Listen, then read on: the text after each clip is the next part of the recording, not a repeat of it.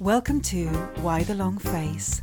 Two old friends lifting the lid on mental health over a beer with author and psychiatrist Paul Keedwell and business consultant and so-called comedian Ollie Turnbull. And welcome to episode 3 of season 1 of Why the Long Face with, hey, let's do this, with me, Oliver Turnbull, and me, Paul Keedwell. Dr. Paul Keedwell. Do not hide your light under a bushel, my friend. You're a doctor. Yeah, I am. And a proper, I am, yeah, and a proper doctor. Yeah.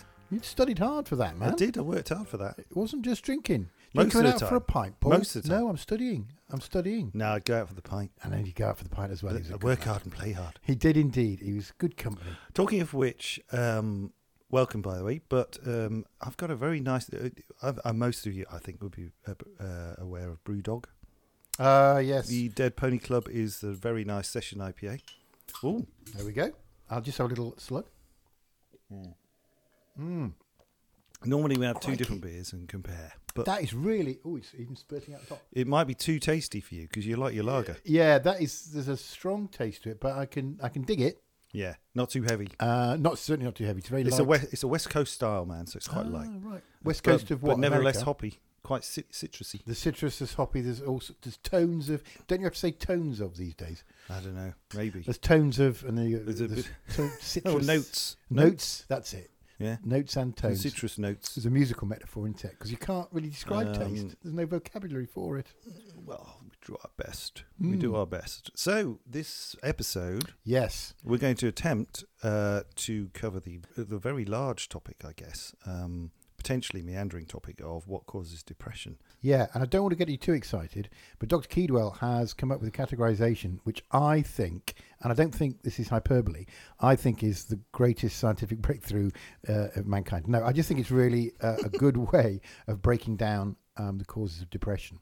But what the doctor has told me is that it's not black and white, so it's not a really strict taxonomy because lots of things are at play and lots of things overlap as well. But I think what you've come up with is a very useful way of breaking it down. Well, thanks, man. No Yeah, worries. I try to please. So what we're going to try and cover in this episode then are the three main categories, as I see them: biological causes, life events, and thinking style, cognitive style, right? Yeah. Which can also be termed biological, social and psychological, but that sounds quite dry. So yeah, biological, life events, and cognitive style. So can I, as a layman, Yeah. try and describe what I think those three categories are, because I found it very Yeah. useful when I read your article, which we're obviously going to put up on the website. So biological is sort of the way you're put together biologically, coming from hereditary and coming from just the way that you're organised biologically. Socially is kind of stuff that happens No, to you moved on too soon. Now. Ah, did I? Yeah, because under biologicals, not just your inherent makeup, which we might call genetics, but the biological influences on you, things you might put in your body, Right. and also physical illnesses. So they come under that. Okay, so biological is the way you're made up and things that happen to your body over time. It's a biological influence over your brain that is affecting you, right? Whereas stresses and strains of life, Right. which could be short-term or long-term, right? And then cognitive style. Because it's almost like your software, the way you think about things and the way you interpret the inputs that are coming into your senses the whole time. Right. Basically the way you think. And Yeah. that can be sometimes distorted and not helpful. Yeah, so take two people who are exposed to the same life events that will have different software and therefore interpret those events. There'll be a different output. Because I don't want to confuse it, but what you have talked about before, which I think is really interesting and useful, is the way that certain people have a vulnerability to depression. And you could almost give them a score, but we wouldn't want to do that. And it's almost as if you in the right circumstances, almost anyone could become depressed. It would just take a lot more for some people than others. yeah, maybe. Yeah. Well, let's go into it, because when you talk about vulnerability, there's vulnerability that is inherent, and there's vulnerability that is acquired. How about that? Nice. Biologically or through life events and stuff that happens. Is this bordering on nature and nurture, or is this Yeah. something different? I see. Right. Yeah. So you by nature quite grumpy. And And I find that hard to accept. and quite red-faced. I'm red-faced, yes. Biologically I think red-faced. that's biological. You're a Yeah. you love a beer. Well, my dad helped me out on that one. Yeah. He Is he introduced feeding me to you beer booze? about the age of 3. And most kids go, "Oh, Dad, that's horrible." But I went, "That's all right, is that?" All right. Well, listen. So genetics, keeping life stresses constant, right? Because we all have life stresses, but some more than others. But it's assuming we all had the same amount of stress in our lives, some people would be more vulnerable than others. And there's a bell curve of vulnerability, in Okay. my view. And so most of us would take a moderate amount of stress, or quite a lot of stress, I suppose, to get depressed. And the rest of us fall at the tail ends. So those who are very sensitive don't need very much stress. They're at one end, tail end. Mm. There's not many in the population, I guess. And equally, there are some stoics who, no matter what you throw at them, they never get depressed. The other tail end, right? That we think is equally a bit odd in a way. Got it.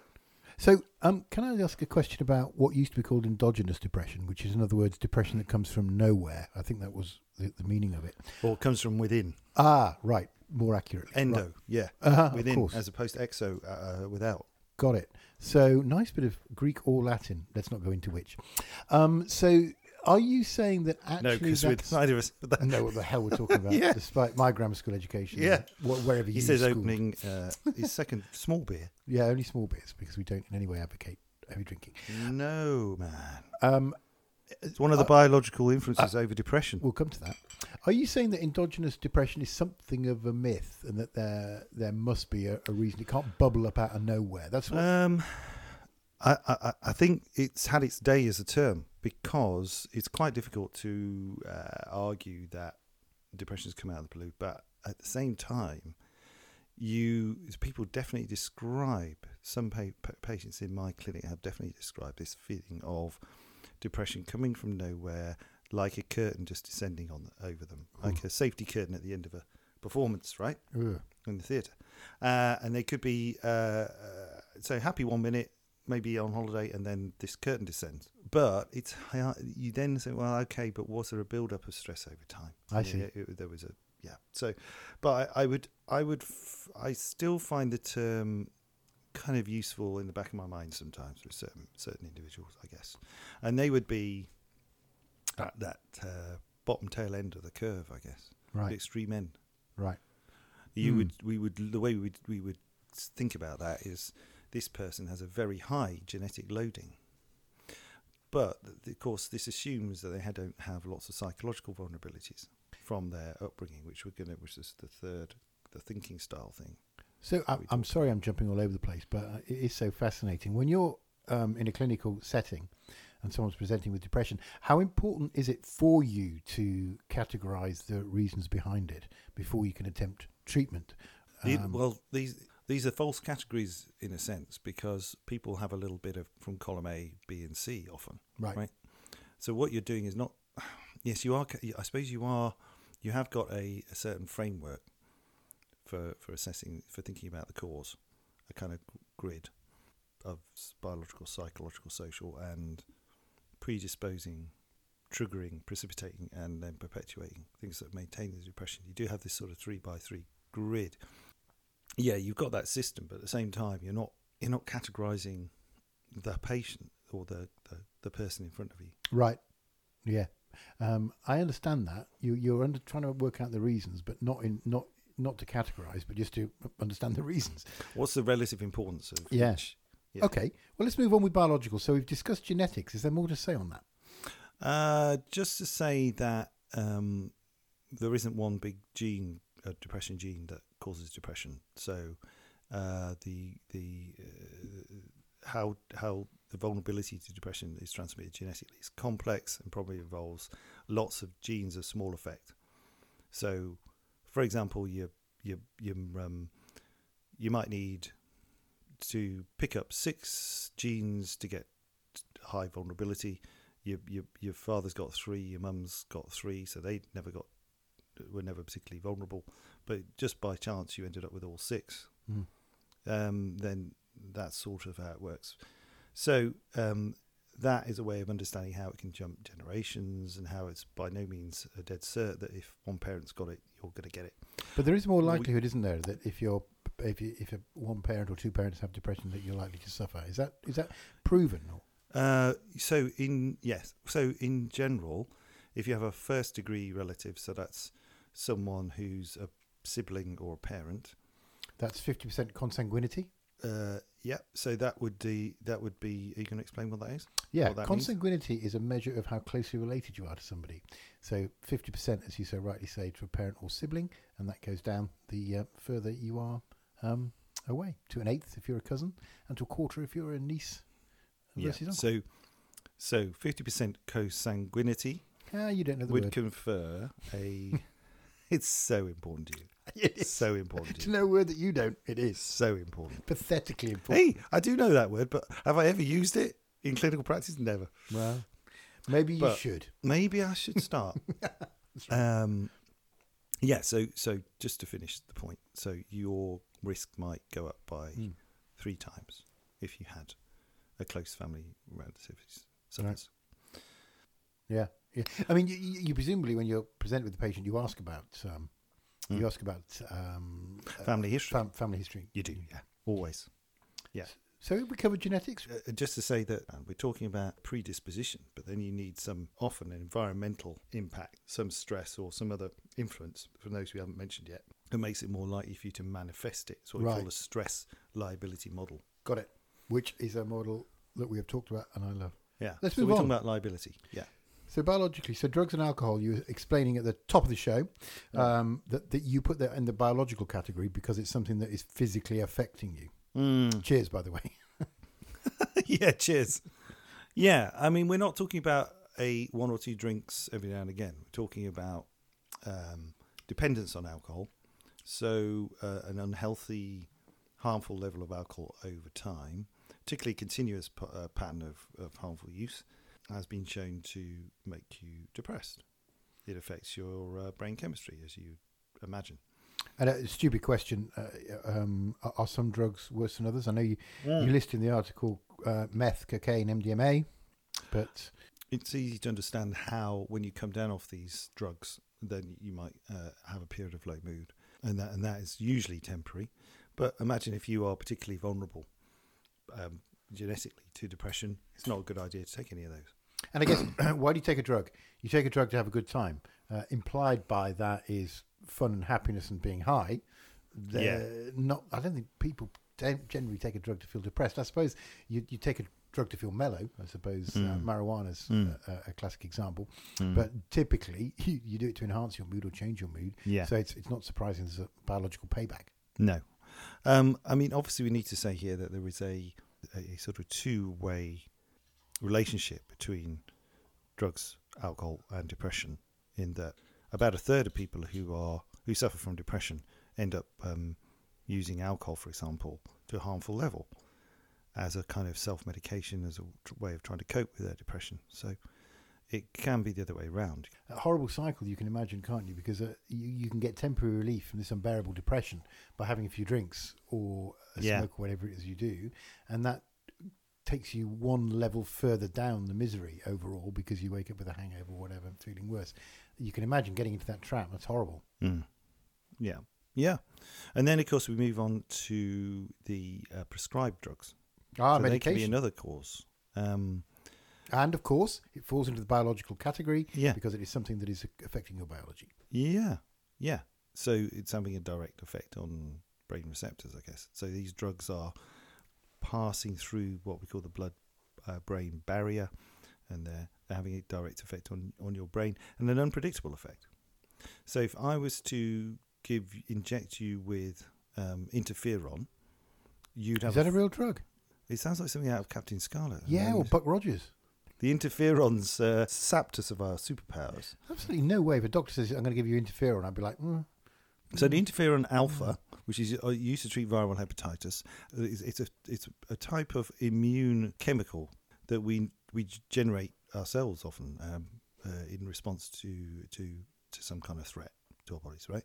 It's often given to enhance our ability to attack viruses, and it can commonly cause depression. Do we know why? No. Okay. Moving on to... No, we do have various theories on it. Steroids is another one. Oral contraceptives it can affect some women adversely with their moods. Some anti-hypertensive drugs, some blood pressure drugs, in other words, and Roaccutane for acne. Do you know what I've heard about that one? Yeah. That's something to. So that's the name. That's the names. The some common ones, but well, I would say it's the commonly known ones. But the effect of these on your mental state, I mean, is by no means definite. It's a minority of people that are affected.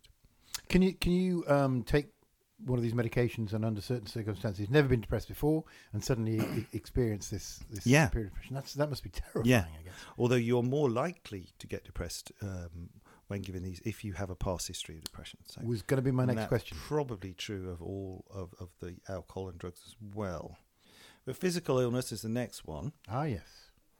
So this was quite a surprise to me, actually.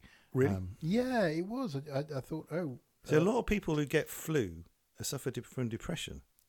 Isn't probably that hard briefly. to differentiate from just feeling a bit pissed off because you're got flu? But it seems to disproportionately cause depression compared to other debilitating infections. Good right? Answer. Yeah. And same with HIV and same with glandular fever. Or mono, to give it its... Mono. What's it called that? Mononucleosis. Oh, right. Oh, you know everything. Yeah, but that tends. If you say glandular fever to one of our American friends, they wouldn't know what you're talking about. They call it mono. They call it mono. Yeah, I think I've heard that. And then hormonal problems. So basically, any problems with your glands can wreak havoc with your mental state. Wow. Yeah. So thyroid issues, parathyroid, which is the little glands either side of your thyroid that affect your kind of calcium metabolism, your bone metabolism. Adrenal glands, so I don't know if you heard of Cushing's disease, or Addison's disease, they can be associated with depression. Gosh. Then inflammatory disorders, so things like lupus, rheumatoid arthritis, due to a direct effect of the inflammatory chemicals that are generated in your body. And this is quite aside from the fact similar mechanism to what I mentioned before. So not related to the fact that you've got rheumatoid arthritis or lupus and that makes you unhappy. It's actually physiological. Seems to be a direct biological effect rather than. It is the case that arthritis, perhaps lower back pain, stroke, cancers, understandably are associated with depression if they are invading your sleep due to the pain. Or they're restricting what you can do in your life. That's understandable. So the more you talk about this stuff, the more I realise that it's a sort of mixture of things. Because if you've got cancer, that's a depressing thing to have straight off. Yeah. But there can also be, like you said, a biological effect of the disease, which gives you a vulnerability to depression, as well as the fact of having the disease itself. So I can understand when you're talking to a patient how complex it is and how these things. Yeah, and I think I probably I've managed to just confuse everybody by mentioning arthritis under two different categories. But the point being that rheumatoid arthritis generates an autoimmune response which seems to affect the brain directly and independently of the pain and the disability that it causes. Because otherwise you'd have the same prevalence of depression if it was just about pain and disability in osteoarthritis as rheumatoid arthritis. But there's a higher risk of depression with rheumatoid. Does that make sense? It does absolutely make sense. You've explained it well, but there's something about inflammation as well in depression. Inflammation is the new kind of theory of depression. I think it's probably worth having a sentence or two on that. Yeah, there are some people who, when they're suffering with depression, have a very high level of inflammation, even when they're just stressed. And this is this is thought to be perhaps an intermediary step. And if you were to give people aspirin or things that calm down their inflammatory response, they may not be depressed. So that's the latest kind of thinking on it, or might reduce the risk of your depression. But the only problem with theory is that it's like all the other theories, it doesn't explain all depression. There are plenty of people who suffer depression that don't have raised what we call inflammatory markers in the blood. If you give someone something which generates an inflammation, they are going to get depression. That's extraordinary. You take that away, the depression goes away. It's almost as radical as the discovery of serotonin as being an important. Well, let's not get carried away, but it's certainly very interesting. It's not, it's not going to lead to a necessarily for a cure for depression in everybody, but it's definitely worth taking on board. Indeed. All right, so cool. We've come to the end of biological in some detail. Genetics, drugs and alcohol, medication, and physical illness. Let's move on to the next large category, broad category, life events. Stuff that happens to you externally, which is non-biological, but can have a negative effect with regards to your vulnerability to depression. So what kind of stuff are we talking about? I bet I can guess. Well, you looked into it, didn't you? Because you did a bit of research yourself into the Holmes and Ra scale, right? So, love that scale. Yeah. Absolutely and brilliant. What was number one again? I think, golly, I haven't got it to hand, but I think it was divorce or spousal loss at 100. Yeah. I think that's right. Yeah. Yeah, and there was lots of little things that can add up as well. It's additive as well. That's the thing I liked about it. So you could put together a pretty high score if you had three small, relatively minor events or all at the same time. If your football team lost like every game in the season or whatever, it could add up to the equivalent of a period of imprisonment. Just remind me what that scale is, because people might want to have a look at that. We'll probably put the link up on the website. I think it's just it's a scale that was based on a lot of on some research into people's medical records and the sort of the frequency of which people would experience medical or psychological illness, I suppose, or disorders following various life events. So the science behind it. Yeah, so different events had different loadings based on the likelihood that they would trigger this, stress-related diseases. And the point scale, 100 was the worst, and then stubbing your toe was 1 point. But I, without going into too much detail, because people look it up, but divorce, imprisonment, bereavement, moving home, massive one. That's a really interesting one. Every time I've moved home, I've felt stressed, and I felt a sense. You made everyone else stressed. But everyone's just good by going on about it. But I felt not only the stress of working hard to move home, but you also feel a little bit discombobulated. You feel a little bit detached. You feel a little bit, I've uprooted and moved somewhere else. I think that's probably part of it as well. Or maybe that's just me. Yeah, I mean, some people like to have no attachments, but I think in general, people like to, because you're renting yourself out of a community, aren't you? Yeah, and it's your stuff, and it's your house, and you're used to the shape of the rooms, the configuration of the rooms, your own bed, the noises, the smells, the sights, the sounds of the house that you're used to. Thank you, Oliver Turnbull, Poet Laureate. Here's my poem, The House, by Oliver Turnbull, age 53. Anyway, so but I suppose you can go through a kind of bereavement for all that. It's not just moving house; it's the consequences of moving house. I feel very sad when I say goodbye to an old house or an old job or anything. You walk through the empty rooms, going bye bye room. It's not depression, is it? It's a sort of gentle melancholy, but it could become depression. Maybe I can certainly relate to it being, although it's often a positive thing, but I can relate to it being melancholy. Good word.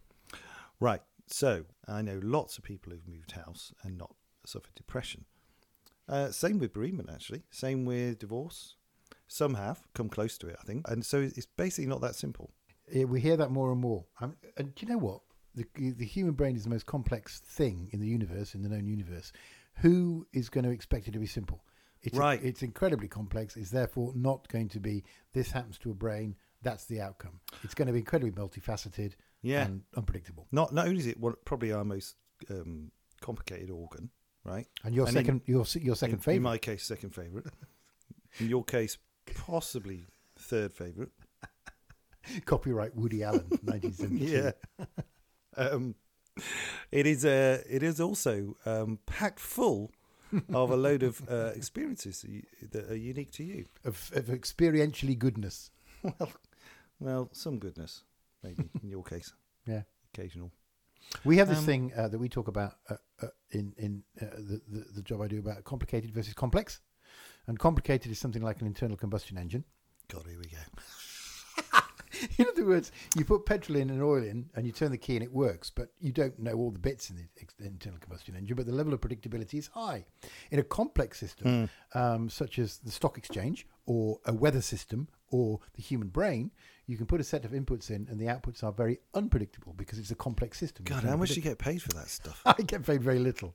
I had a That's brief not true. period. You get paid disproportionately highly for that kind of nonsense. I had a brief period in the 90s Surely. when management consultancy was fashionable. I where could got do your paid job, quite man. well. Oh, no, you could, yeah.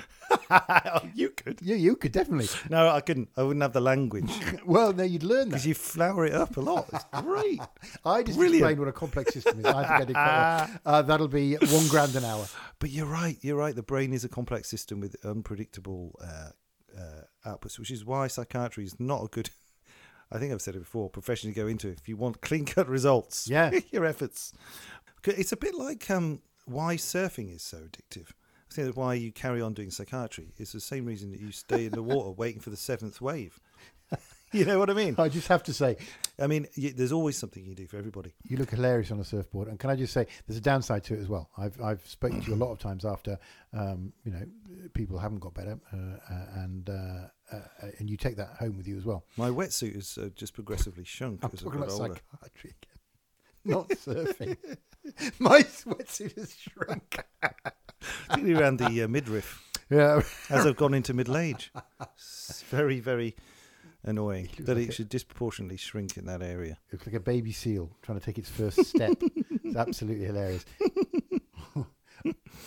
However, I can actually ride a wave, but it needs to be a moderately small one, and with plenty of time to set myself. A nightmare at Fistral Beach, which is near Newquay, folks. It's because they often there's two swells coming in, and you've got about 3 seconds between waves. Shall we move on? Hopeless. Oh yeah. So the meaning of events, as important as the events themselves. That's the main point. We'll come back to this later. All right. So how you interpret the event, what impact it has for you personally because of your own unique experience is more important than just adding up the number of events you've had. And Got go, it. Right, you're going to get depressed. But So, for example, if you drop dead right now, that would barely register on your radar.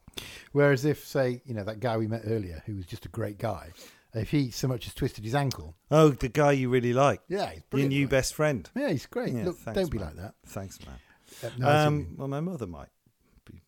No, she probably not even my mother would care that much. No, she would. She quite likes Sorry. you. No, your mother, she said, she's quite No, fond. I think- She's grown quite fond of you over the years. One thing I read was that if something undermines your worldview, that can cause such devastation that it can spiral you into depression. The shock of maybe a partner leaving you if they were your world and it was something that was completely unexpected, or you're the head of a firm and that defines you as a person and the firm collapses. Or you find out that you're adopted, or something that really, really shakes you at the foundation of what your worldview is, Yeah. can score highly for you personally, whereas for someone else without that strongly held worldview, it might be less devastating. Well, it's a bit of that, and it's a bit about the circumstances, isn't it? It's about the consequences being way more impactful in those cases than someone who, the company goes bust, but you don't really care about the job. Yeah, exactly. If you And lose- you've got, that's and right. you've already got another job lined up. Yeah, yeah. And your job to you is just a way of making money so that you can go mountain climbing. Right, or the relationship breakup where the partner isn't your world, far from it, and you feel a certain sense of relief, as well as inevitable sadness, though, because the relationship's failed. that So you wanted context to is key. success. Yeah. Are we going on to the third category? Why not? Let's recap. Biological, we talked about 4 different types of that. Life events, which we talked about. Highly contextual, very unpredictable, because we're talking about complex systems. By Yeah. the way, if you want to get hold of me for some management consultancy, I am incredibly available. And finally, this is probably my And favourite. Quite cheap, right? Relatively. So the 90s was the time for my game. Cognitive style. This, Especially 1999, I seem to remember. Oh, that was the biggest. The rip-off Millennium Bug. ever. The Millennium Bug. You're such a bunch of shysters. Oh, and it was terrible. We knew it at the time as well. It was like, well, what's going to happen? Well, anything. We'd say, what's going to happen in 1999? Well, literally anything could happen. We'd say, literally anything Which is could happen. because you know that's the most terrifying thing you could say. Anything. It's like So Brexit. please hand over your wallets. Yeah, because anything could happen. But hang on, haven't people been able to have mortgages that go beyond the year 2000 for the last 20 years? Well, yes, but literally anything could happen. Planes will fall out of the sky. The year 2000 was. I won't even go into it, but it was something. It was the Millennium Bug started around 1985. Yeah. So life events then. You don't We didn't care mention about my divorce. job. We were saying short-term grief reaction after divorce is normal. But what might make depression more likely is if you had a particularly acrimonious split that protracted, Children. you drag through the courts, custody battles that go on, and that sort of thing. I think it's more because I think the key to understanding what causes depression is chronic stress, persistent stress, not just one event.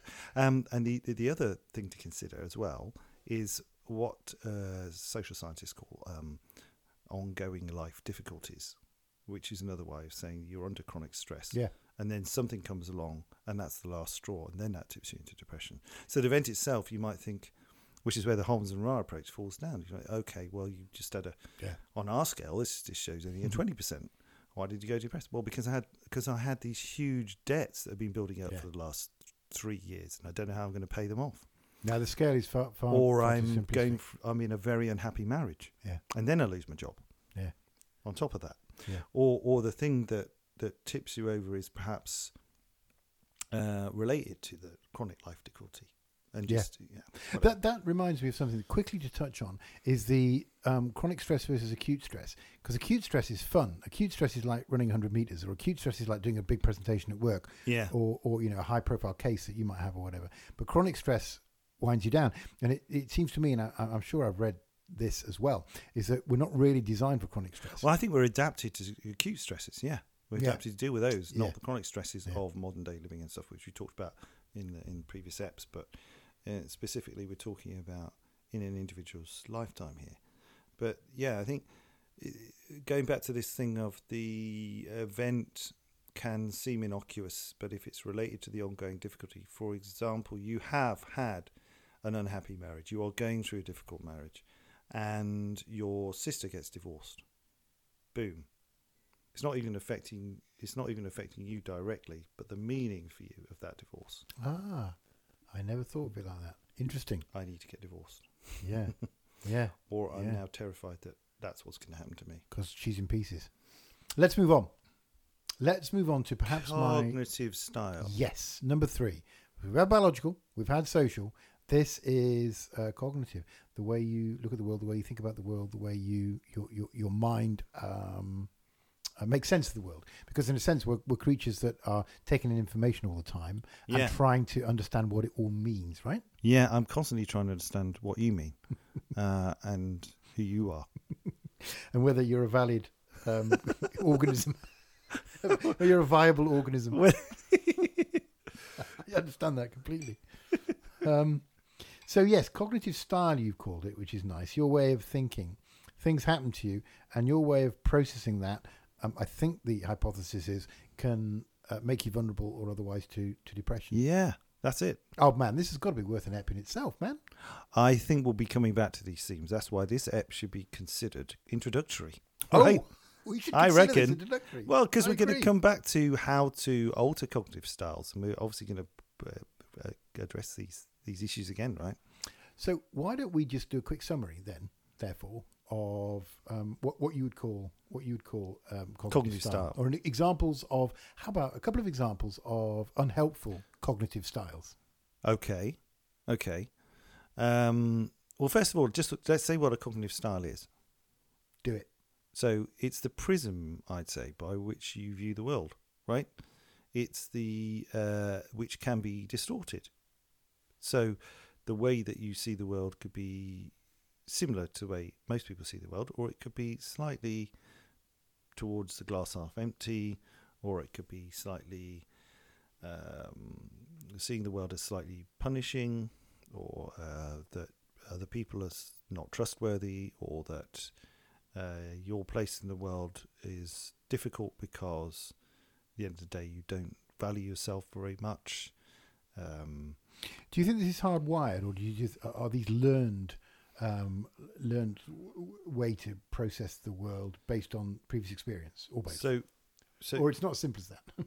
No, it is learned. It is predominantly learned. You start off life with a certain temperament. You may be slightly, more anxious but as soon as you pop out the womb, I think you might be slightly more neurotic than someone else. But I think then how you create this idea of the world is largely going to be determined by your early experiences. Early experiences, you say? Yeah, right. Largely. Yeah, right. Yeah. I'd say before the age of 8, it's the most important time. Do you think you're set out on an anxious track by the age of 8 then? I mean, not 100%, of course, but do you think the experiences up to that point are amplified? Anxious or depressive track? Possibly, yeah. Wow. But we're talking about a factor here, a psychological factor, which combines perhaps with a genetic vulnerability and other events and other things that impact. So just to underline, all these things interact. But yeah, if you were bullied at school, say... no, I was pretty much the bully. Okay. Sorry, you're taking a or even if you were the bully. Yeah. This can have impacts later on for your functioning. Yeah, it's made me feel great about myself. Did you demand their pocket money? I am joking. I was a very, very shy child. Well, you didn't throw kids into bullied. nettles, or I did not. I was neither bullied nor a bully, but I was quite quiet, and I was quite anxious. And I think that's probably persisted into adulthood. You're making up for you're compensating a lot, aren't you, for your reticence as a child now? Yes. You rarely shut up, both on stage and off it. One rarely shuts up. These days, one rarely shuts up. Yeah. Okay, do you think we're getting almost towards the... I think so, yeah. Do you think there's anything we need to talk about in terms of what might lead to problems with how you view the world? I think a couple of examples would be excellent, yeah. All right, so, we talked about bullying. Persistent bullying could affect your self-esteem. But I think a critical parent, it's awful to be, I think, the victim of maltreatment from your parents, physical, sexual, emotional, and neglect. It's funny, actually. As a parent, you remember some of the things that your parents said to you that were unkind or unthinking or damaging. And there wasn't many in my no upbringing. No, mine neither. Yeah. But the odd one which made you think, oh, and you as a parent, you feel sort of slightly paranoid that the things you could say in an unthinking moment might have an effect, all out of proportion of how they were meant. Yeah, it's that Philip Larkin poem, This Be the Verse. That's Man passes misery on to man. Yeah. It deepens like a coastal shelf. Get out while you can and don't have any kids yourself. It's a great poem. I haven't quoted all of it because it's got a rude word in it. But it's the thing that all parents fear, right? Like the second word in it is rude, isn't it? Yeah. Passing the neuroses on through generations. Mm. Hey. Oh, indeed, even overcompensating. I find myself, my father was quite strict, wonderful father, but quite strict. And so I make an effort not to be strict with my children. And then I think maybe am I trying to be too much their mate rather than their parent anyway? Mm-hmm. If you're bullied at school, you're trying to correct that by showing them. I'll show the world. I'll show the world. And I'll become a CEO of a major company. I wonder how many of them were bullied at school. Oh, not many. They tend to be a bit alpha, innit? What about comedians? Definitely bullied at school. Yeah. Simmering bed of neurosis. We'll come back to it, but this idea of having a slightly glass half empty view of the world might predispose you to depression if you've had some bad experiences early on in life. I know that one of the big therapies for curing depression is cognitive behavioural therapy, and I think this probably merits its own episode. Yeah. And I know that tries to sort of unpick, reprogram, if you like, some of the pathways in the brain that lead you to negative thinking, and that's been very successful. I think we should also do an episode on resilience, because we've talked about the vulnerability factors, but the flip side of that is what protects you from those vulnerabilities and stresses kicking you into depression. Almost like some sort of prophylactic. Yeah, what are your coping skills? What is your social support like? What's your network like?